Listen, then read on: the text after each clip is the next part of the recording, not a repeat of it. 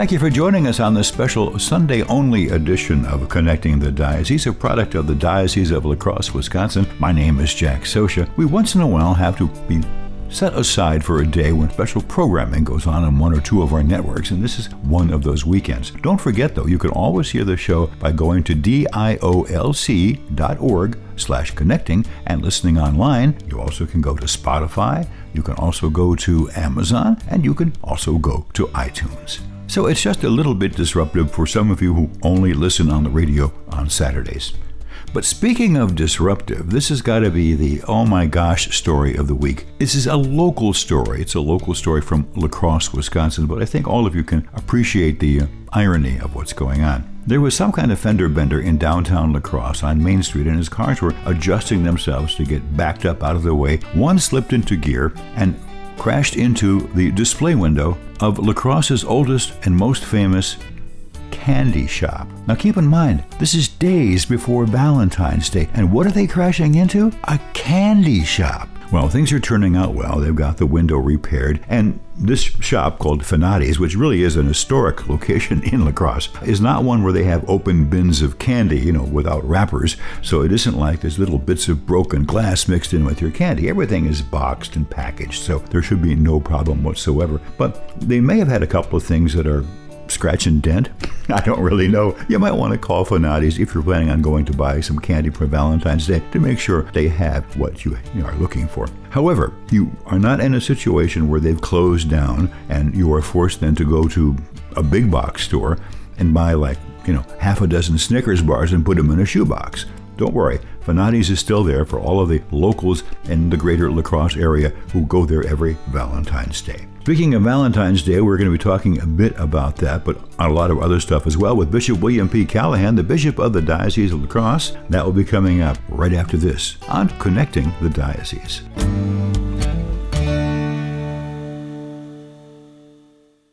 This Saturday, we stepped aside because of Relevant Radio having the final day of their pledge drive. They do that once every quite a few months. I mean, it isn't very often that they do that, and we are more than happy to acquiesce. Keep in mind, we have done more than 600 shows. Now, when you think about that, 52 shows a year divided by 600, that's a lot of years and a lot of shows that Relevant Radio has put on the air for the Diocese of La Crosse and our bishop at no charge.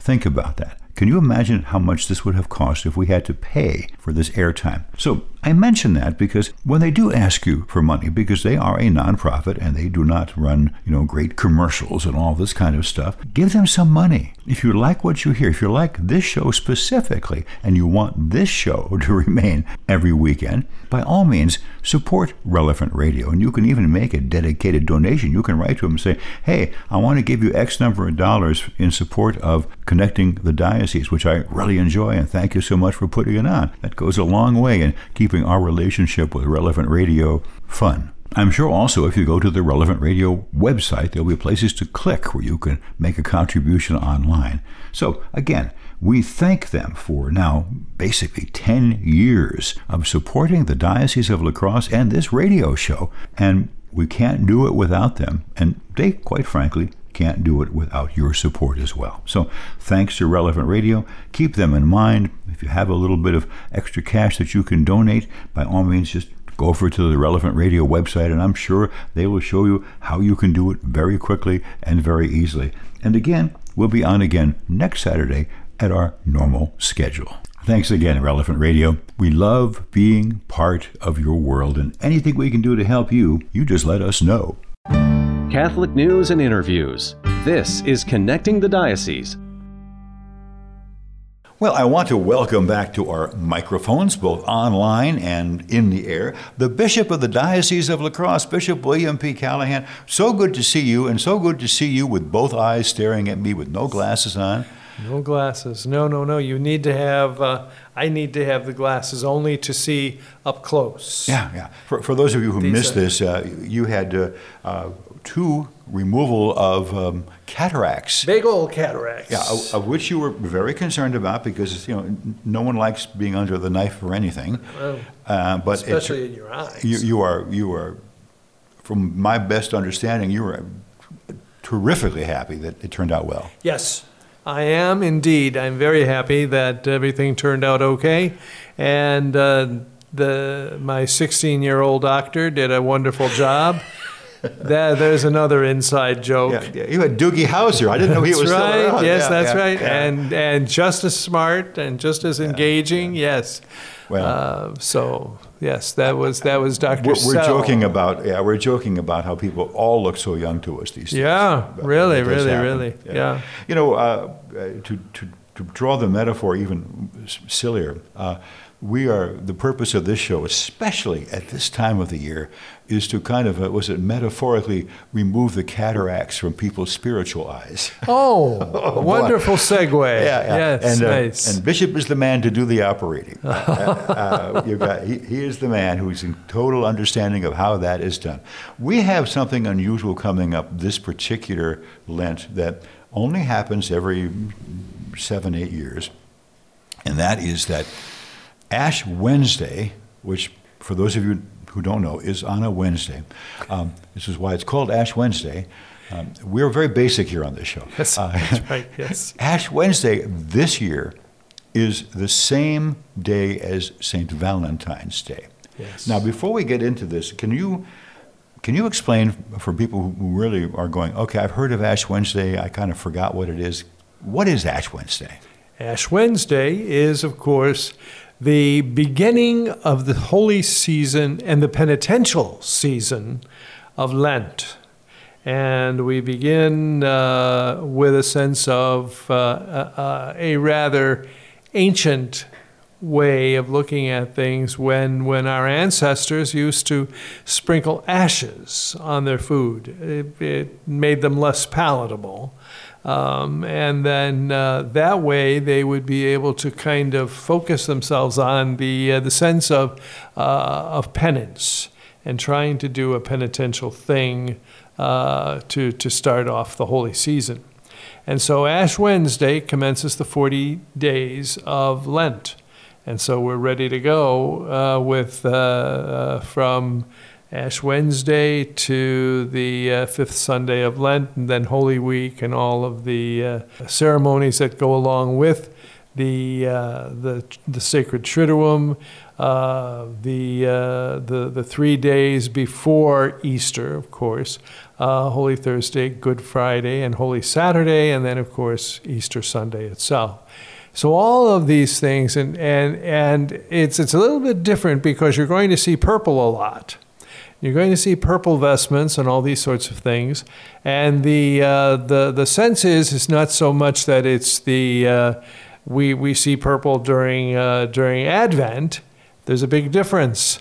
The season of Lent has its own kind of way of reminding us of the fact that there are laws that we need to follow that help us to understand what the season of Lent is all about.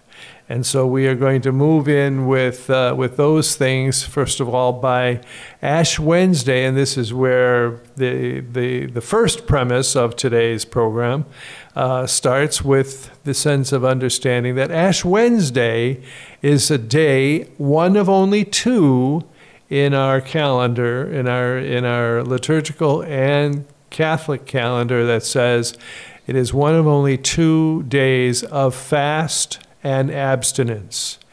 We fast and abstain. We fast from major meals of substance. So in the old days it was you can have 3 meals, but 2 of the meals that you have must not equal the same as the 1 meal that is remaining. So there's a sense of understanding that we kind of watch what we're eating in a big way on Ash Wednesday.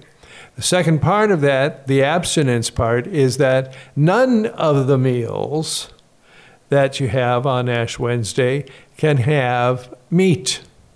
So the fasting, the limitation of food, and then abstinence, the limitation, the absolute abstinence of meat is the other part of it. The other day of these rigorous dietary laws is Good Friday. So there's an absolute fast and an absolute abstinence. So fasting and abstinence, and it used to be every Friday of the year. For those of us who are mature enough to remember, these things, every Friday was a day of abstinence, not necessarily a day of fast, but a day of abstinence, no meat. I remember my high school buddy from 4th grade, Joe McGuire, nice Irish boy and Catholic. We were going to some kind of a day camp or camping thing on a Friday during Lent.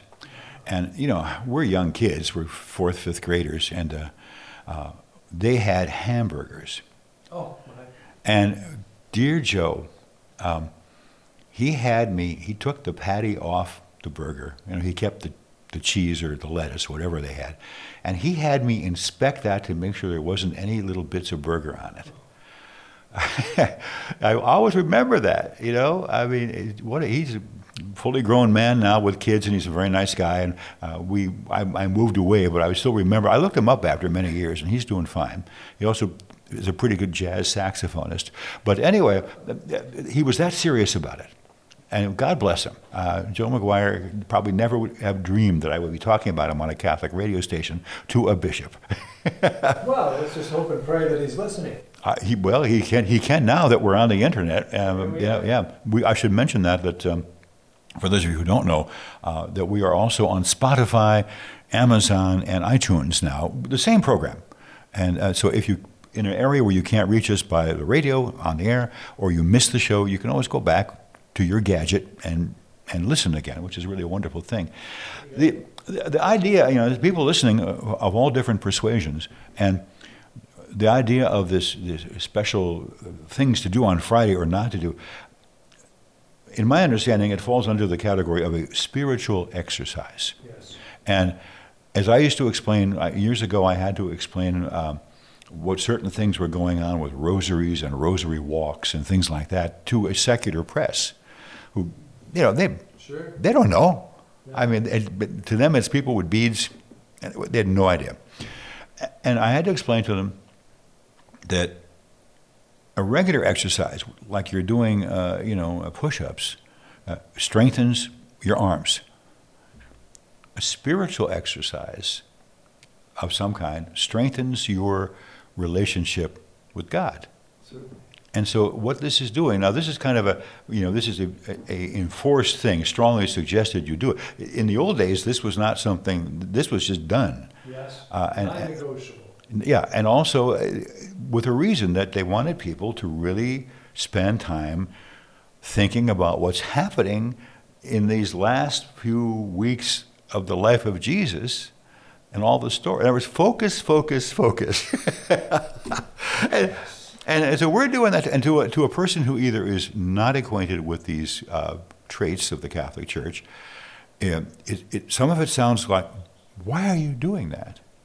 The more that you understand the background of these things, the more it will make more sense to you, which is one reason why we are combining in this Lent time this Eucharistic revival, and we're having a series of experts on periodically on this show to explain what we're doing. Mm-hmm. Because it's funny, as a friend of mine used to say, it's funny how it all fits together. It is indeed. This Wednesday of Ash Wednesday, people will have a choice of either doing Ash Wednesday or celebrating Valentine's Day. As you just heard, Ash Wednesday is a very serious, very important to the church, to the individual. It's just something that is important. It's palatable. Yes.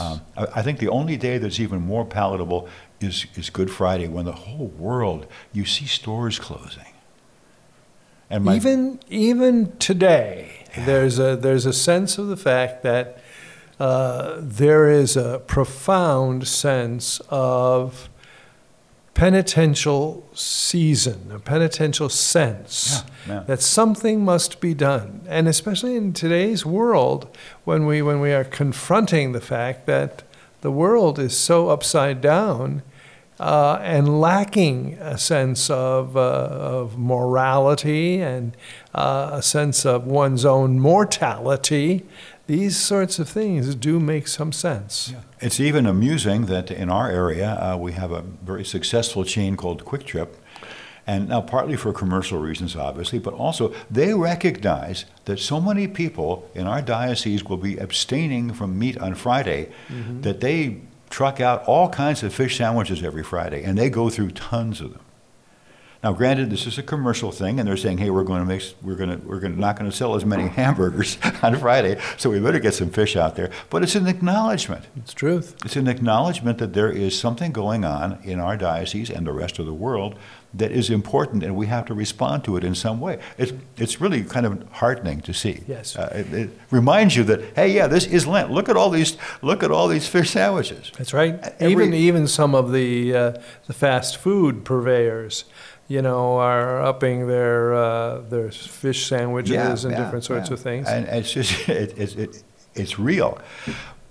We were talking a little bit before the show about what we were going to talk about in the show, and I was saying that I'm constantly amazed. I see people writing letters to editors or just in conversation saying things like, I don't believe in science. And part of this came from the pandemic and the vaccines. But people are saying, I don't trust whether it be climate stuff, virus stuff, you name it stuff. People going, I don't really know if those guys, or as they say in the Minnesota side of the river, oh, those guys, they don't know nothing. This is science, right? That's right. Those guys, they don't know nothing. Also, there's a lot of now people who deny historical facts, many of which are in living memory of a lot of us. That's right. This could be anything from the Holocaust to we wouldn't go to the moon, didn't go to the moon, to the Kennedy assassination, 9/11, all kinds of stuff. True. That are there's people living. People who saw this stuff. And people will just say, no, it didn't really. It was fake. It was all fake. And there's a bunch of people who then also extend this out, and they go,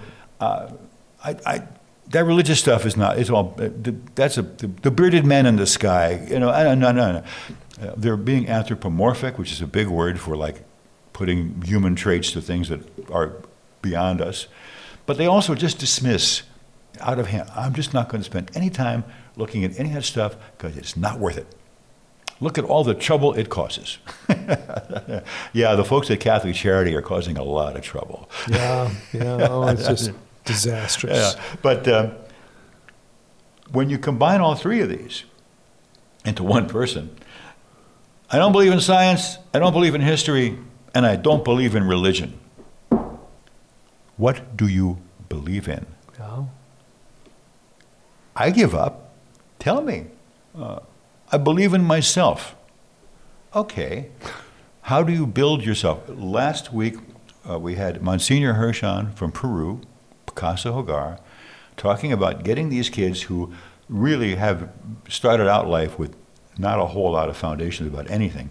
And he says the first thing we have to do is build up their own identity, who they are, and that is what they believe in.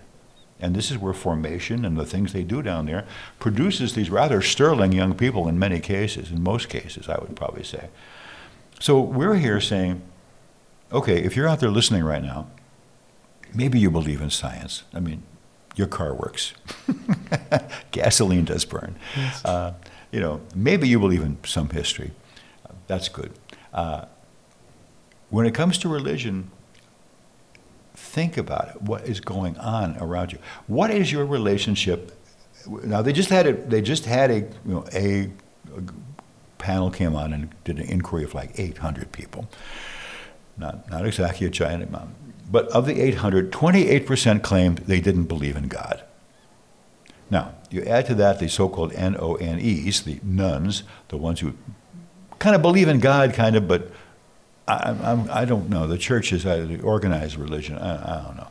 That's a lot of people. I think if they rephrased that and they said to these people, do you believe in a higher power? And just left out the word God. Now, their higher power might be crystals. We don't know. But you go, oh, I believe in nature. Good. Just, where does nature come from? You know, if you keep asking these questions, kind of what's the Socratic method? I was going to say sophomoric method. That's my style. But sooner or later, it's going to lead you back to God. Yes, Thomas Aquinas, certainly. Yeah. Now, I just read something, and I almost thought the guy was making it up. He knew a guy. They were out someplace hiking, and it was getting very windy. And so he said, let's go into the woods to get away from it. And the guy said, you're going to get more wind in the woods. And the guy said, why would we get more wind in the woods? He goes, well, it's the flapping of the leaves that creates the wind. And this guy says, this man grew up believing that wind was created by leaves flapping in forests. Oh, my. Now, Wow. you know, that's crazy. I mean, how this happened, we have no idea. What chain of events, and there's probably some stuff I learned as a kid that I have that is based totally on nonsense. There or are some things urban out legend there. from New Jersey, you know. But when it comes to what we're talking about, you've got to open your eyes a little bit, and that's why we have the bishop here talking about Lent and penitential. Can you better describe for these people who don't really know what is a penitential act? Very good question. A penitential act. And it is not necessarily always just a religious act. It is an act that causes me to stop and pause and realize just exactly why I am doing what I am doing. Kind of goes with your questions there about what do you believe in. I mean, if you're just kind of a random sampler of things available, but there does come a time when you pause and say, I'm sorry.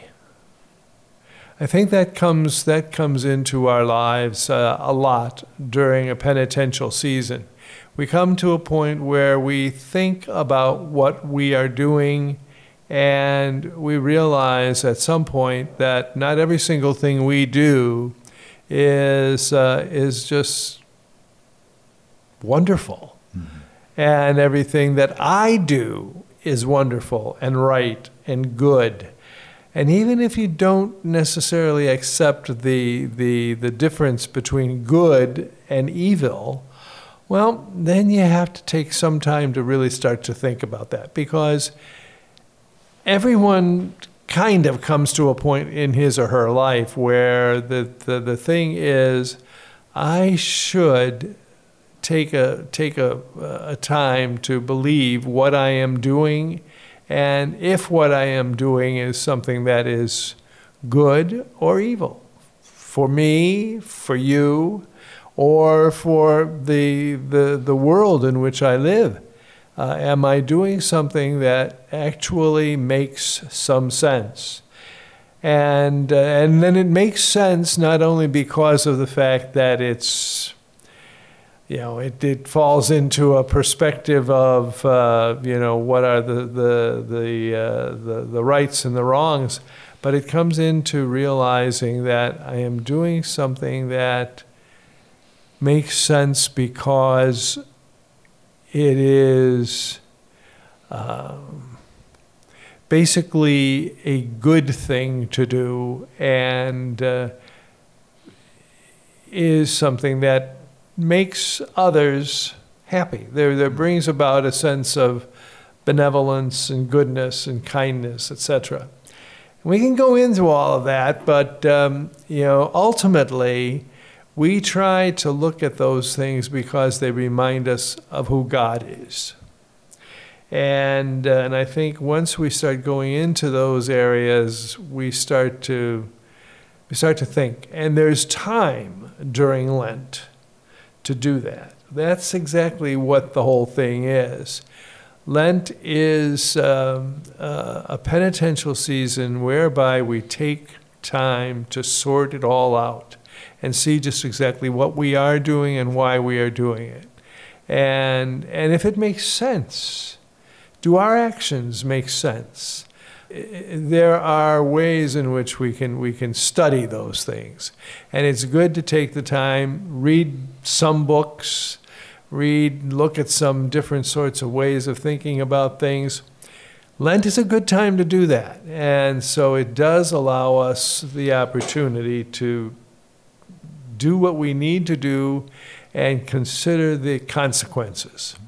I would think also that it gives you the opportunity to understand that you have the inner strength to do it. And also, and I think we talked about this, who knows how many Lents ago, it isn't always just giving something up, although that is the common thing to do. It could be to start doing something good. That's right. My thing lately, and this is not a penitential thing, is I'm trying to spend more time talking to strangers because we stopped talking to each other so much. Yeah. But you gotta walk up to that stranger and talk to them and say, "Hi, how you doing?" You are going to see all kinds of events in Lent, and again, we'll be talking more about the specialty ones that are coming up. But this ties into this thing that we're calling, and it's a national thing, not just us, this Eucharistic revival that's going on. Because part of the spin-off of the I don't believe in God, I don't believe in organized religion, I don't go to church anymore, the people who for whatever reason think that there's nothing in it for them, they also many times have a profound misunderstanding of what we're even talking about with the Eucharist. The guy who gets this show up onto relevant radio for me, I send it to him, he checks it out to make sure that it's in the right parameters. He's been doing this as long as I have, so getting these okay is a good thing. And he puts it up on a satellite.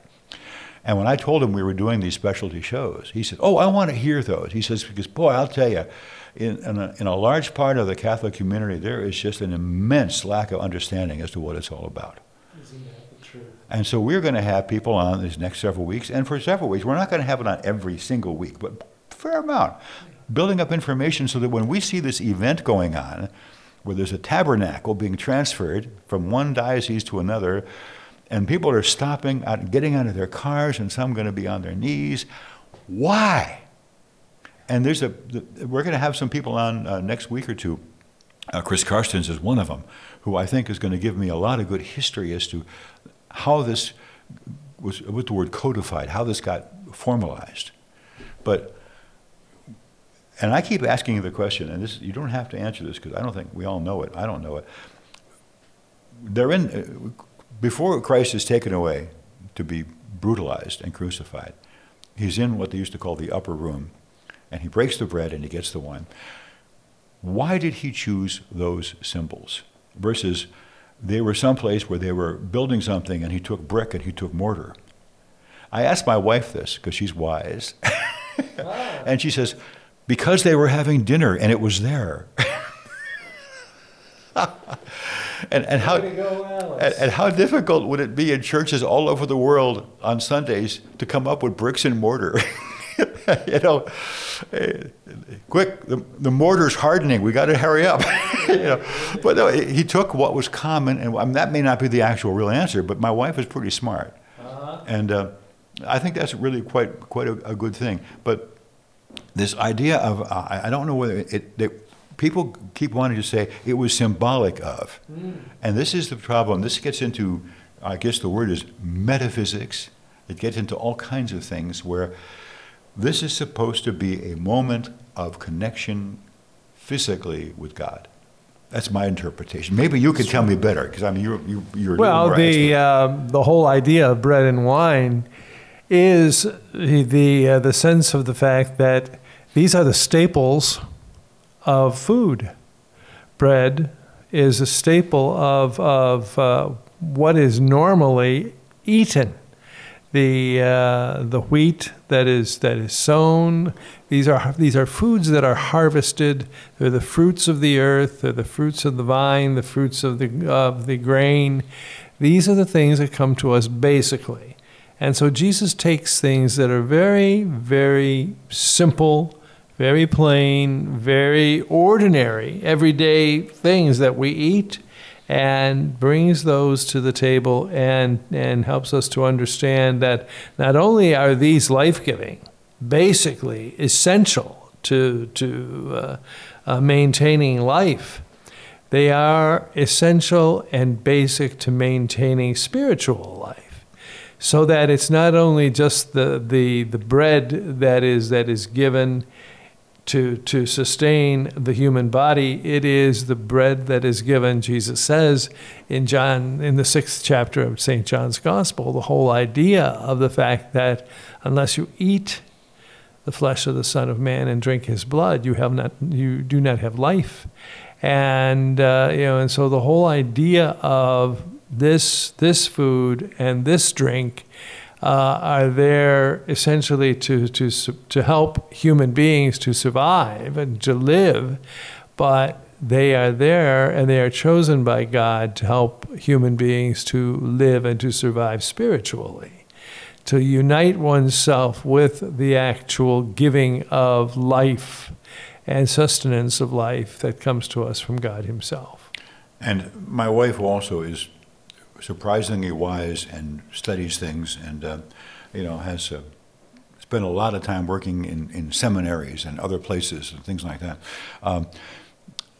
She points out to me that the other thing is that this transformation is extraordinary because, among other things, Jews who he was dealing with never drank blood. I mean, the kosher meat is drained. They don't have blood sausage and stuff like that. And so for him to choose these things, which would, under normal circumstances, horrify a Jew, but to transform it was something, again, that you have to kind of let settle into your brain a little bit. The church has terms which I have learned to like. Other people think it's kind of like an all-purpose term, mysteries. There's just some stuff that we mortals are not necessarily going to fully understand until someday we're in a position, hopefully with God and Jesus and the saints, where all of a sudden we go, oh yeah, mysteries. What was it like for you as a newly minted priest to consecrate the host for the first time? This is something only priests can do. And also, regardless of if you had a priest who was not feeling well that day or coming down with something and they mumbled the words or they did something that wasn't perfect, it does not invalidate what they're doing, because this is not being done by the priest. Right. What was it I should know the words, but in the manner of Christ. Yes. Well, it is. It's in persona Christi. In persona Christi. Yeah, yes, yeah. And the priest is functioning in persona Christi. Right, yeah. He is acting in the person of Christ. Right. That's one of the big ones to be able to try to understand in the Catholic faith. I don't know if that applies to a mystery or not, but it certainly is. Probably close. does. Yeah. Again, you have to accept or understand, or at least hope for, the idea that God can communicate with you. Well, look at Christmas. That's right. Incredible. And there's this stuff that happens all the time. And that God does communicate with his people, with other creatures. There are things that happen, and again, we've talked about this a number of times. This is just something that I always got the biggest interest in, that God might contact you, might talk to you. You might have a strong sense of feeling of God is with you. And the church has no problem with that. As long as the word is promulgated, that you start creating a new doctrine based on what happened to you. That's right. That's right. You know. And you can let other people know, certainly, Yeah. that you are in communion with God. Yeah. And that's exactly why Jesus left us the sacrament of his body and blood, so that we are in communion with him. Mm-hmm.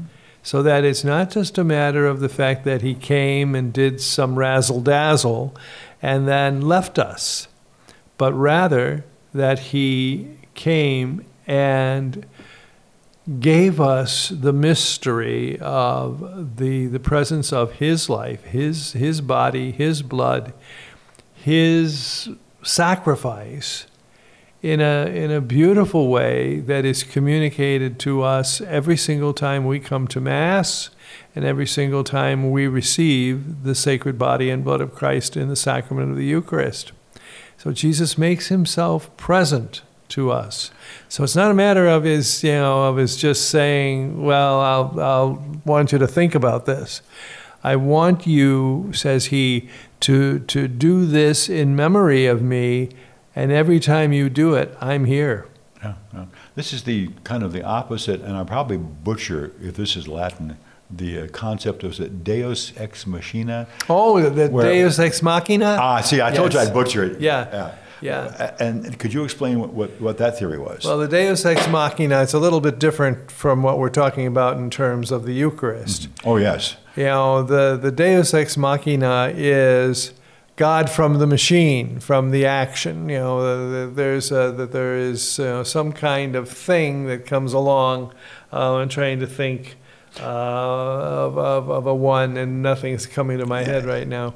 My understanding of it, and this is from a long time ago, was basically it would be kind of like God winds up our reality like a clock and then walks away. That's right. Yeah. Well, yes, and but we see God in an apparatus. Yeah. There is something that is there that acts as a power base or something that is going to be saving us. Mm-hmm. Superman, for instance. Those sorts of things. Yeah. Those sorts of elements. But no, that's not what it is at all. It is the fact that God, who created all things, chose to become part of his creation. So it's not just a matter of saying, I'm going to do this sort of thing because you're going to need me someday. You're going to need a power base, you're going to need a power source, you're going to need something that's going to be bigger than you are. So that's why when we get to talking about higher powers, we're not necessarily just talking about something that's going to be able to save us in a time of need, but actually someone who is going to be with us for all the times in which we are going to need to have someone with whom to journey. Yeah. There was, in my studies years ago in religious studies back at UCSB, there was a phrase that it came out of the Hindu thing. It's nice to hear it, but it's missing one element that we are finding in Christianity. It's a lovely saying. It was filled with God are the things we see. Filled with God are the things we can't see.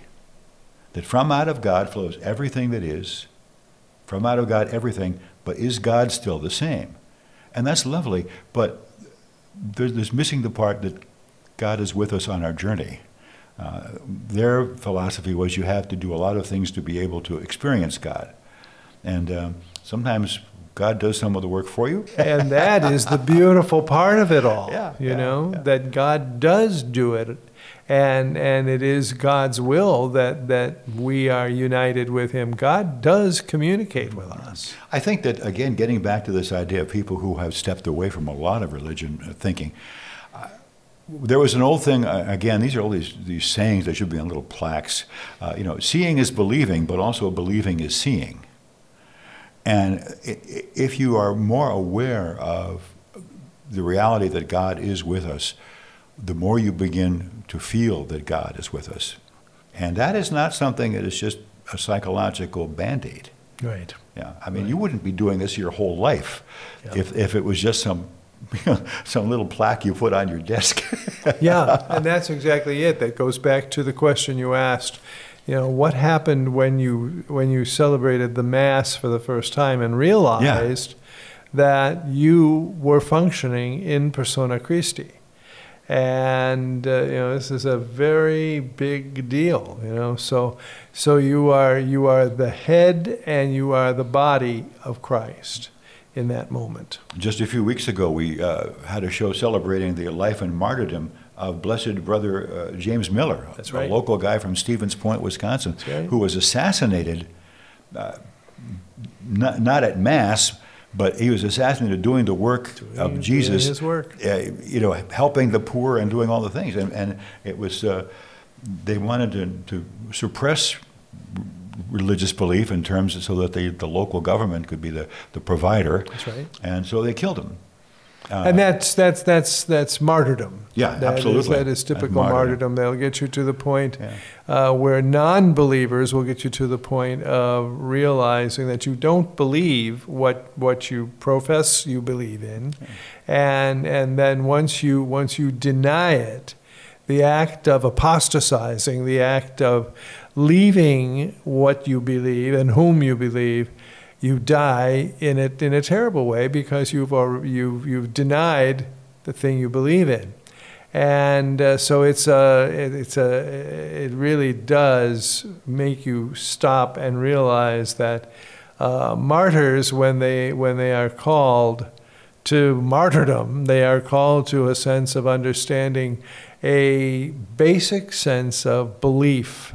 They are making a profession of faith. And in that profession of faith, they are called to stand firm.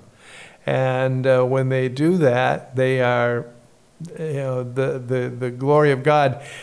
Saint Stephen, the first martyr, getting stones thrown at him, and he dies in that sense of understanding that he is still a child of God, and that in this moment, while they don't believe, his faith is saving them as well. It's a magnificent sense of understanding God is with us. And maybe something you can do during this Lent is to read some of the stories of the martyrs of the church. Certainly. I'm trying to think of the woman. She's always mentioned in the litany of the saints that she was at the Colosseum in Rome, and she was so confident that when this gladiator type guy was getting ready to run her through, she was saying, "No, not that way. Here, hold the sword over here." And the guy was dumbfounded. There are stories, yes. Things like that. Phenomenal stories, yes. And Maximilian Kolbe, who That's right. was being starved to death by the Nazis, and he kept the spirits of the other people up. That's who right. were also being starved to death, until finally they had to poison him to kill him. Carbolic acid into his veins. And this is people don't do this just because they think it's a nice idea. Mm-hmm. There's a mandate coming from Jesus to do some of these things, not to die for him necessarily, but to do things for other people that your strength might fail otherwise. And this is extraordinary virtue, which is one reason why they become saints, among other things. But easily, you read about these people who do these things. Even these people at Casa Hogar, you can help out people anywhere in the world. Right here in La Crosse, you can help out wherever you want to be, whether you're in here or in Omaha. But to go down there and do what Father Walejewski did, what Monsignor Hirsch is doing, what Father Sebastian is doing, what Noelle is doing when she goes down there 3-4 times a year. It's hard work. It's extraordinary work. There's a difference between a martyrdom of blood, yes. dying for the faith immediately and having your blood poured out at that moment. But there's also a white martyrdom, the ways in which people die every single day. People who put up with very difficult kinds of situations.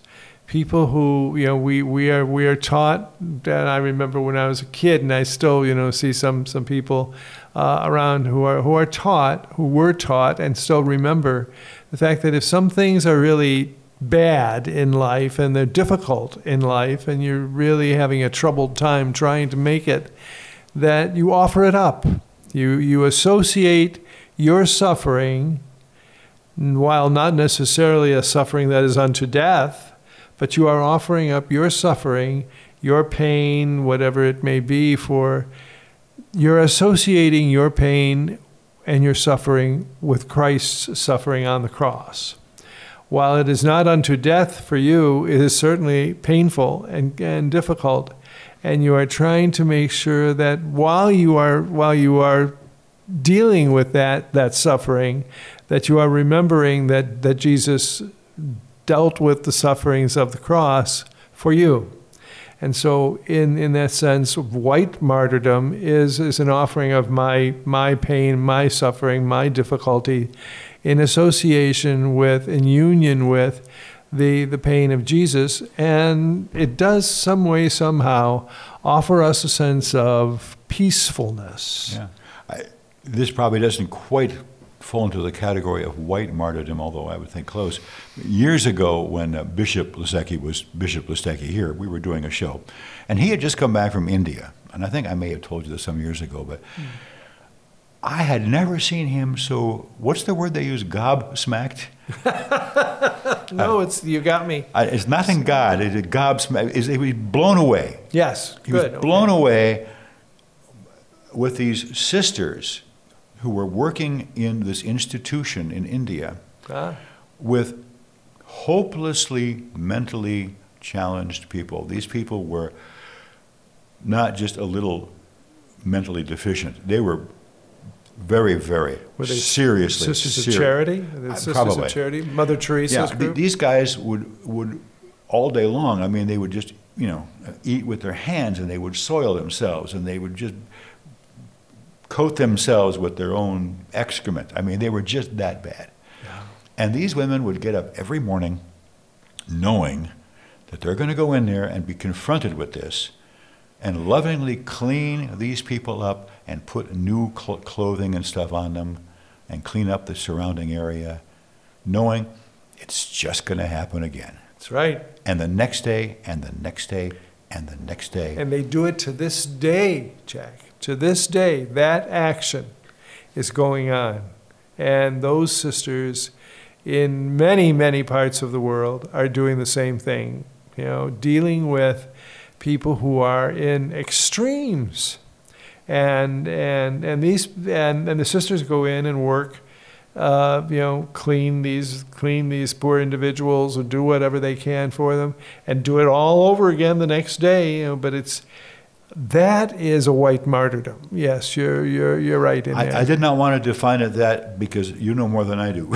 No, I mean, I think I'm not necessarily, saying that this is the absolute truth, but this is the closest thing that we've got to understanding how people can genuinely give of themselves in such a way that they can place their lives at the service of others in such a dramatic and astonishing kind of way. Yeah.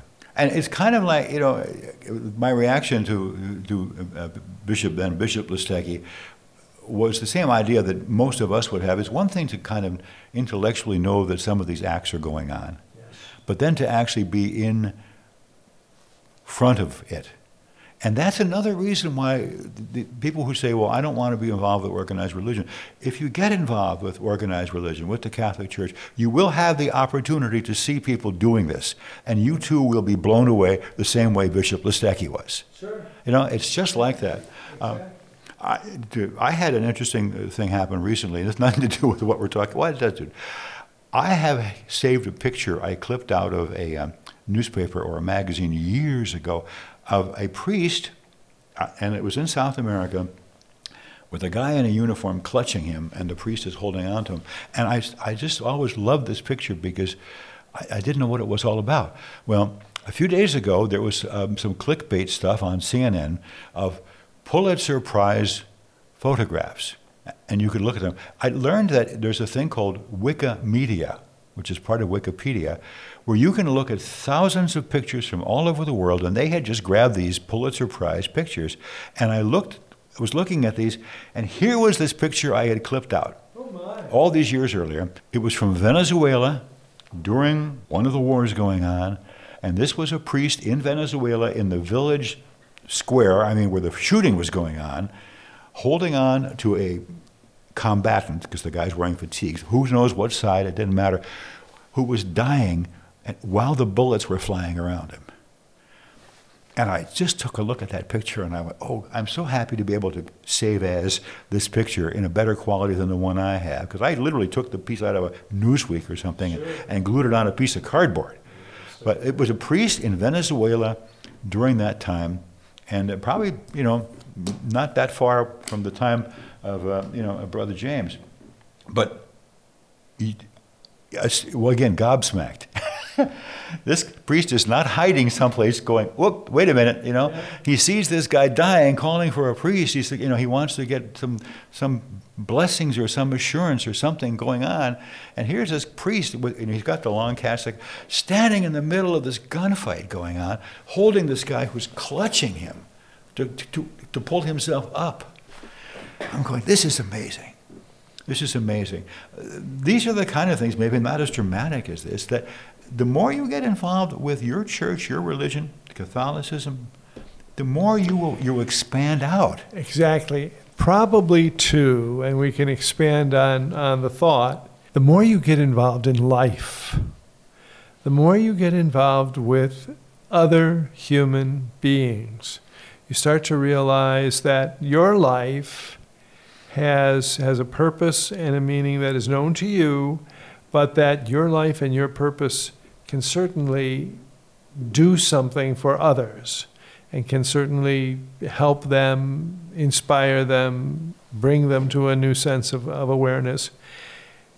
And you don't have to do it to go out to be some hotshot, but to just realize that you are putting yourself into the place of another. You are putting yourself with someone else who is suffering. And isn't it what Jesus says in the gospel? When you do something for the least of my brothers, you are doing it for me. This is a matter of understanding that we take ourselves and we place ourselves into a situation for someone else, and we are there to help, to heal, to hold someone.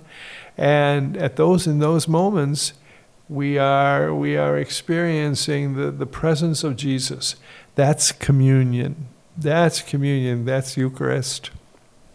And you can do that by participating, for example, in a Lenten soup supper. There you are. Either helping out making it, or just going and eating it. That's right. Because there'll be people like you who are interested in participating in Lent, that's why they're there. That's why they're not out having a cheeseburger someplace. That's right. And so you'll meet people who are interested in maybe some of these same things you are. They may know less than you know. They may know more than you know. The both of you may just have a lot of questions. But, it's kind of like you don't get unless you ask. You go to one. Start by going to one. Just your local parishes will have these things all over the diocese, wherever you happen to be. Just go to one. Just strike up a conversation with somebody. You will be astounded what you'll learn. There are extraordinary stories, and they don't always start out that way. Yeah. You're talking to the guy in the grocery store, to a guy in a barber shop or whatever.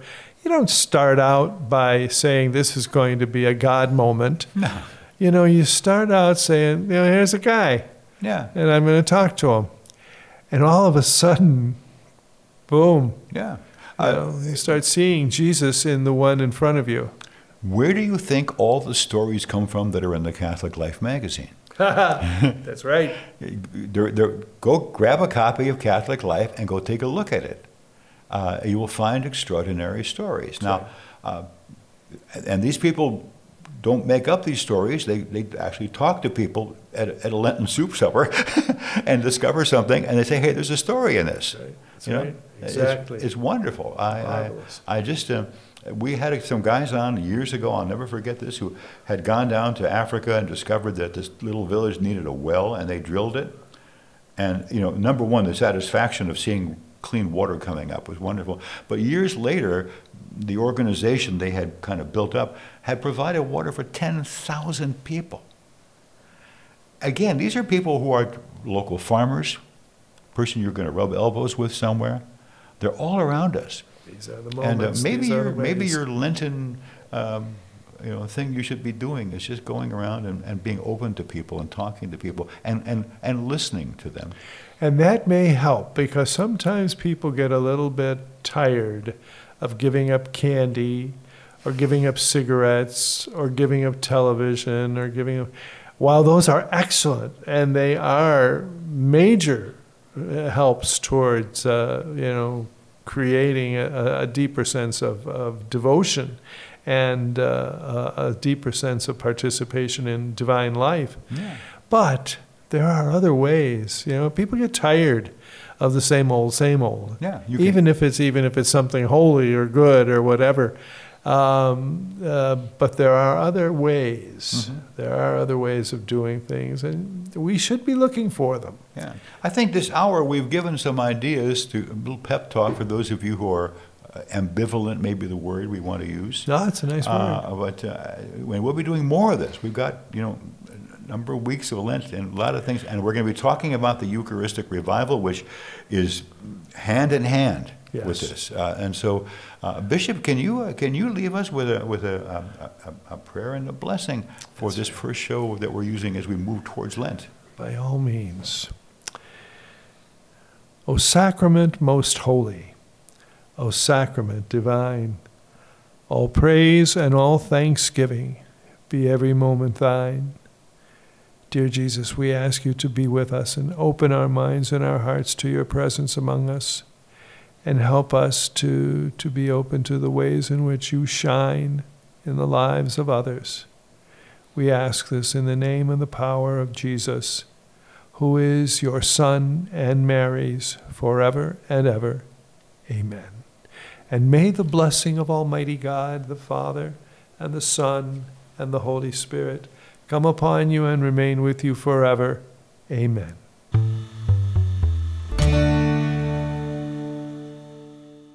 I spend a fair amount of time during these public service announcement moments talking about things like watching out for scams where people try to get your money, and also health concerns, because I want you to be healthy. I was just reading an article that was all about how currently we are not doing a lot of great things for our senior citizens regarding COVID-19. During the big pandemic, the 2.5 to 3 years of COVID-19, of those million people who died, 4 out of 5 who passed away were over 65. Now it's being said that, like the flu, it's going to be with us every year, and every year when people move indoors because it's cold, it spreads more quickly. And if the percentages hold the same as they did before, 4 out of 5 who succumb to COVID this time could be over 65. According to the article, we're not doing a real good job at all making sure that our so-called senior citizens have gotten their COVID booster shots. Maybe they're in assisted care, maybe they're understaffed, they're overworked, they can't get the person out to go to a pharmacy to get the shot, all kinds of different reasons. Maybe you know someone in your family who's taking care of a parent or a grandparent, and they've just been too busy, they really haven't thought about it because they keep hearing that, well, COVID's over. Well, it's not. And there is a booster shot out there, and you can get one, and it can save your life. If you're over 65, it's something you should be doing. Maybe you yourself are over 65 and you just haven't gotten around to it. Well, again, get out there and get the booster shot. You might want to check with your pharmacy to see what shots are available and what coverage pays for them, because there are now all kinds of new vaccines to treat pneumonia, treat shingles, all kinds of things that plague people over 65 that were not available even a few years ago. And that COVID booster shot is a big one you should consider. And be sure to ask any caretakers of your loved ones if they are up on their current vaccines. It's important, and it could save the life of someone you love. Jack Socia with you in the last few seconds of Connecting the Diocese. Don't forget that we are archived also at diolc.org/connecting, so you can go back and listen to these anytime you want or download your own copy. Always just such a pleasure bouncing ideas off the bishop and having a casual conversation about some pretty important topics. We'll see you again next week right here on Connecting the Diocese. Thanks for listening.